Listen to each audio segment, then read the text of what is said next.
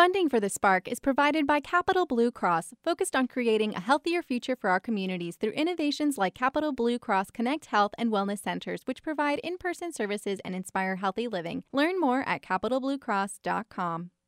The Spark is also supported by UPMC's orthopedics team, offering hip, knee, joint, spine, and back treatments. Learn more at upmc.com/centralpaortho. Welcome to The Spark. I'm Scott Lamar. Governor Josh Shapiro delivered his first state budget address as governor yesterday. The governor is proposing spending of $44.4 billion, an increase of more than 3.5% from this fiscal year's budget. The governor is calling for a $1 billion increase in education spending, a $2,500 tax credit for those seeking to become teachers, nurses, or police officers, expanding the state's property tax and rent rebate program, free breakfast for all school children, adding almost 400 new state troopers, more money to help low-income families pay for child care, a reduction in the state's corporate net income tax rate, and a $15 per hour minimum wage. Shapiro called the proposal conservative. To discuss the budget plan on The Spark today is Burwood Yost, director of the Floyd Institute for Public Policy and Center for Opinion Research at Franklin and Marshall College. Dr. Yost, welcome to the program. Hi, Scott. How you doing? I'm doing well. So your overall thoughts on what you heard from Governor Shapiro yesterday? I think my first takeaway was that his budget address really reemphasized the themes from his campaign, which, I think we would expect. Most governors do that. And it really was, I think, an effort to aim squarely at the middle. And in fact, when you think about the themes in his speech, he said some things that were, I think, pretty interesting. I mean, he talked about government being a force for good, which you would expect a Democrat to say. But at the same time, he talked about, increasing economic opportunities, cutting red tape, and moving at the speed of business, which isn't necessarily something you would expect. And I think that sort of, he started out talking about common sense solutions to problems. And he really emphasized those kinds of things. So I think he was aiming squarely at the middle, as you might have expected, given his campaign. So that was the immediate first take for me. I was going to say much the same thing, that, you, me, people in the media, people in the state government, lobbyists, we all follow this very closely from year to year. Most of our listeners probably don't. But one thing that struck me was there was a different tone to this, not just aiming for the middle, but even how the whole thing transpired. The governor walked in from the back of the chamber, and that's almost like a president doing a State of the Union thing where he was shaking hands with both Republicans and Democrats. That's something that Pennsylvania governors haven't done with a budget address. I don't know. It's a small thing, but it just seems that there was something symbolic there. Well, I agree with you completely. And I think I've had some conversations with people where I've talked about how a leader's background certainly shapes their perspective and their actions. And we know he's spent a good bit of time in the legislature, so he understands what's happening and what needs to happen to get a budget passed and to get any legislation passed. And so I think you're right about that. I thought it was fascinating the way he started his speech. And he said something, he was talking about Speaker Smith, who's a Republican, valuable lessons, remember? And he said the most important thing that you have to remember is that there are three numbers you have to think about for everything you propose: 102, 26, and 1. That's the number of House members, senators, and the governor you need to get anything done. And so, I mean, his first out of the gate, his first statement was about building a coalition to get things passed. It was not a part, in my mind, it was not a partisan speech. He waited until the very end to talk about maybe 4 or 5 Democratic priorities. And he basically said, these things are off the table. The right to work, abortion rights, gay rights, voting rights, and non-discrimination legislation. These are things that I'm not going to negotiate about. They're off the table. But that was kind of at the end of a long speech, probably the longest speech we've seen since Ed Rendell, right? So he's basically started by saying, we're going to do things that are good for the common people, and we're going to get there through common sense measures. The other thing that struck me was how much he emphasized rural communities. That came out throughout.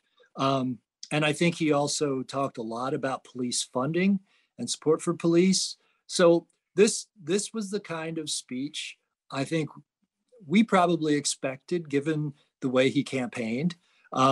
He certainly didn't tack to the left here. He seems to be governing the way he said he would. When you talk about that background, and you just touched on police, and I wanted to bring this up. It's a relatively small item in the budget when you look at a $44 billion state budget.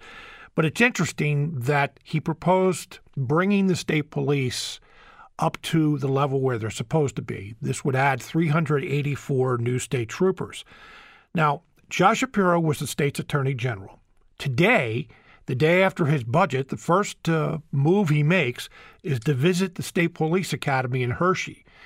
Crime, especially violent crime with guns, is a problem across the state, but especially in the state's largest city, Philadelphia. Now, one of the things, Burr, what I find ironic about this is you probably saw these billboards as well. There were billboards before the election that said, if you are for defunding the police, Josh Shapiro is your man. Kind of ironic. Doesn't seem that way, does it? Perhaps that's part of the reason he emphasized these things, because it wasn't just about the budget tricks that have been employed for years to fund the state police, right? He's proposing kind of taking that funding out of the general fund, creating a trust fund that makes sure that state police are funded adequately, right? But that wasn't the only thing. I mean, you think about the tax credits that he's going to give people who become police officers. If you talk about some of the support that he's talking about providing for municipalities, that too will benefit crime and justice, right? So, I think that to me was a real signal that he's going to take that issue and make it his own, and not, you're not going to be able to attack him on that if these policies go through. And, let's not be fooled. This budget document is a policy document, right? I mean, this is where the rubber meets the road, in essence, that you can promise whatever you want as a candidate, but putting money to fund things really indicates your priorities. And I think it's really clear that he's indicating his priorities are in school and in public services. I mean, if you look at the budget detail, right, the department that had the single largest funding increase, I think, was human services. It went up almost 16.5%. So, and then, of course, education had a large increase too. So, I mean, I think he's signaling where the things that matter to him are. Our guest is Burwood Yost, political analyst and pollster at Franklin and Marshall College, talking about Governor Josh Shapiro's budget proposal yesterday. And, the word proposal is kind of important here, Burwood, in that this is just the governor's vision of what he would like to see. Now, Democrats, for the most part, fell in behind it.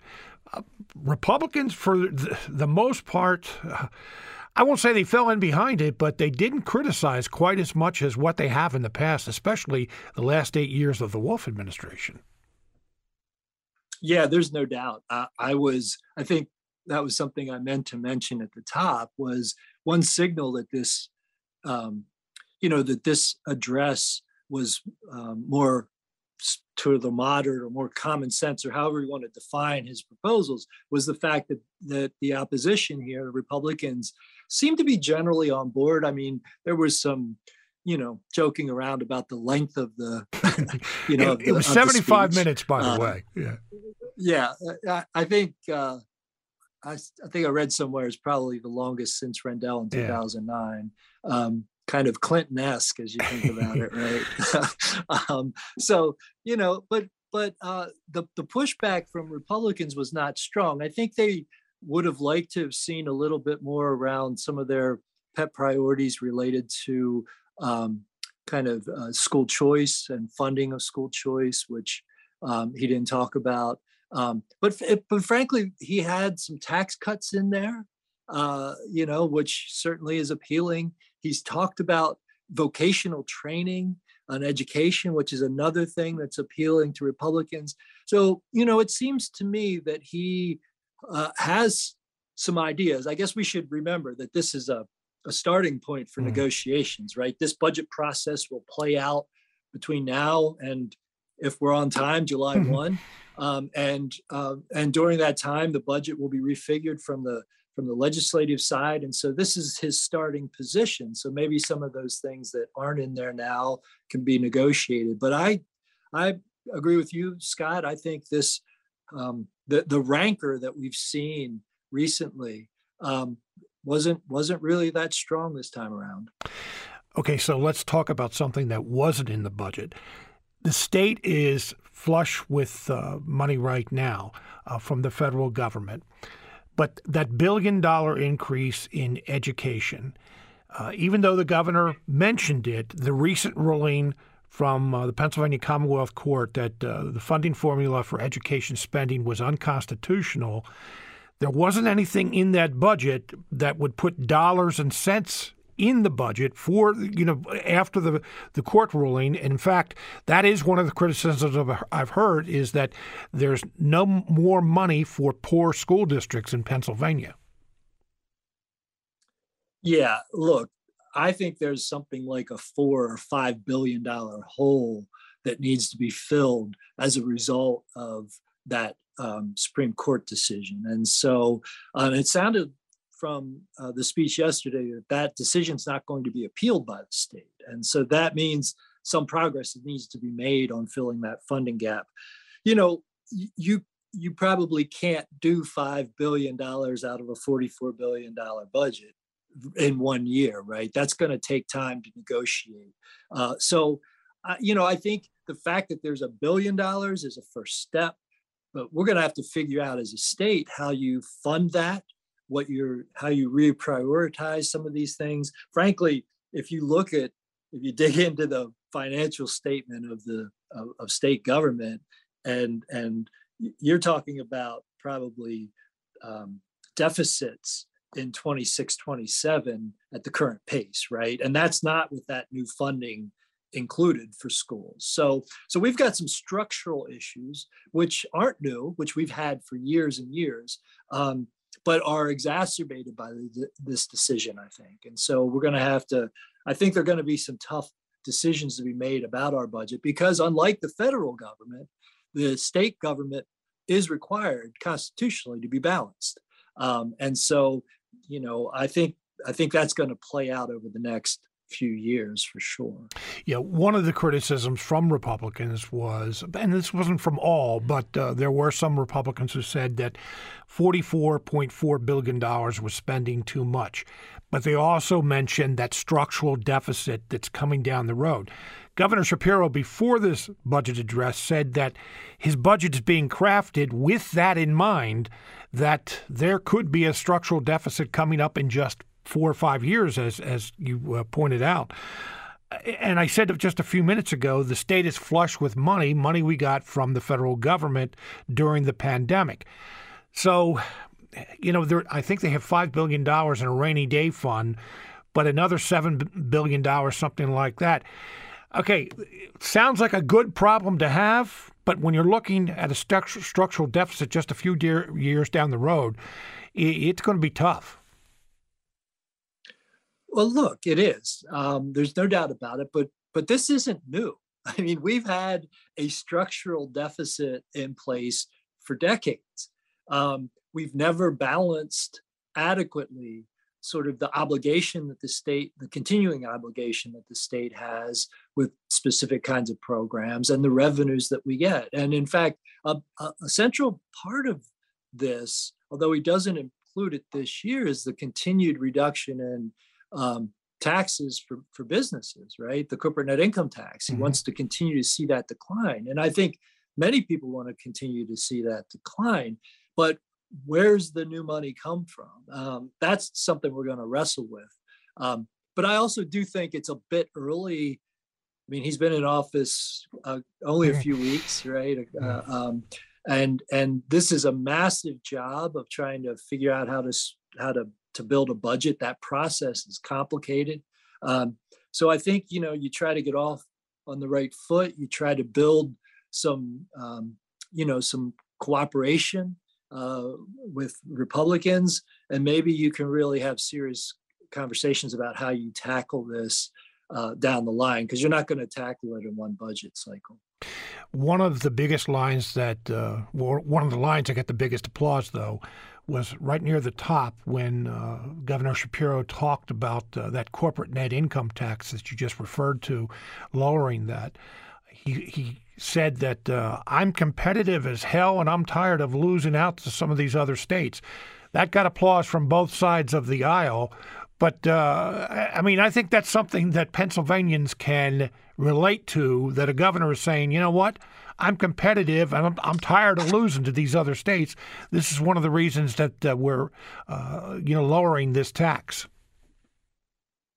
Well, sure. Look, I mean, as long as I've been following state politics and government, we've talked about a brain drain and a population loss and the hollowing out of particularly younger people from certain parts of the state. And, if you want a state that is, growing, you've got to figure out a way to attract businesses. And so, I think certainly income taxes are part of that. So is the regulatory environment. So, I think it's wise to try to pursue those kinds of things, because let's face it, we've lost a bit of population. Certainly in relation to the rest of the country, our growth is far less than other states or nationally.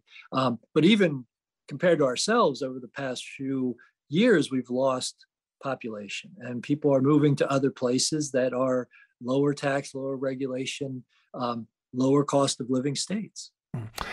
Something that Governor Shapiro didn't call for, which was a staple during the Wolf administration, was a tax on natural gas drilling wells, or what became known as a severance tax. That, he didn't call for that. Republicans, right away, that was one of the most unpopular taxes that Republicans, but Governor Shapiro didn't call for it. So I wonder going forward whether that means that, just as you said, that as Republicans have been arguing, that it makes Pennsylvania less competitive with those other energy producing states.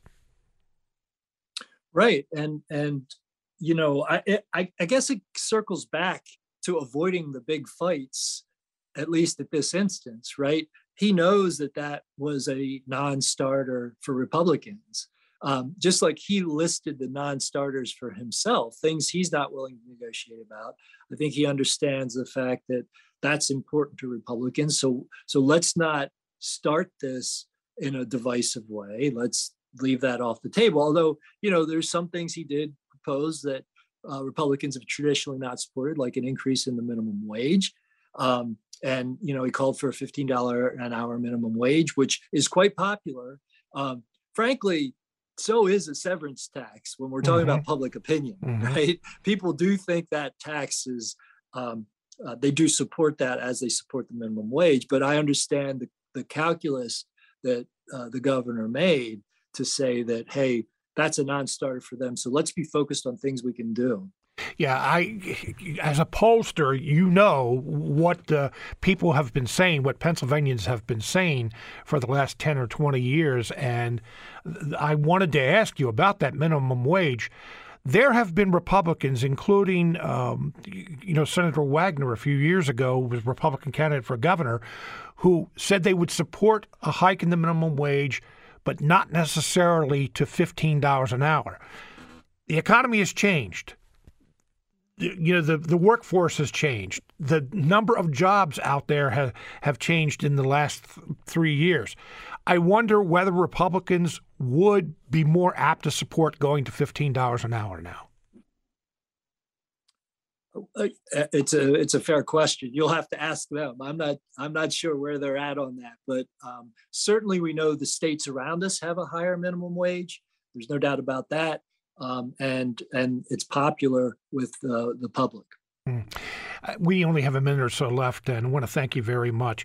As your role as a pollster, is there an issue that stood out for you yesterday that maybe the public supports that you didn't hear anything about, or something that goes against what the public says?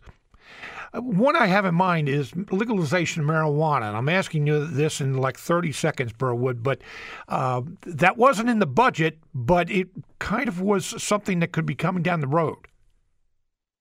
Yeah, I think there's popular support for it, Scott, although I think just yesterday, a legalization measure in Oklahoma was struck down. Mm-hmm. And so, I think this is something that's not without its costs. For a while, we thought it was free money. I think that's one of those things that we'll see studied, because I'm not sure it's a complete net benefit to do that.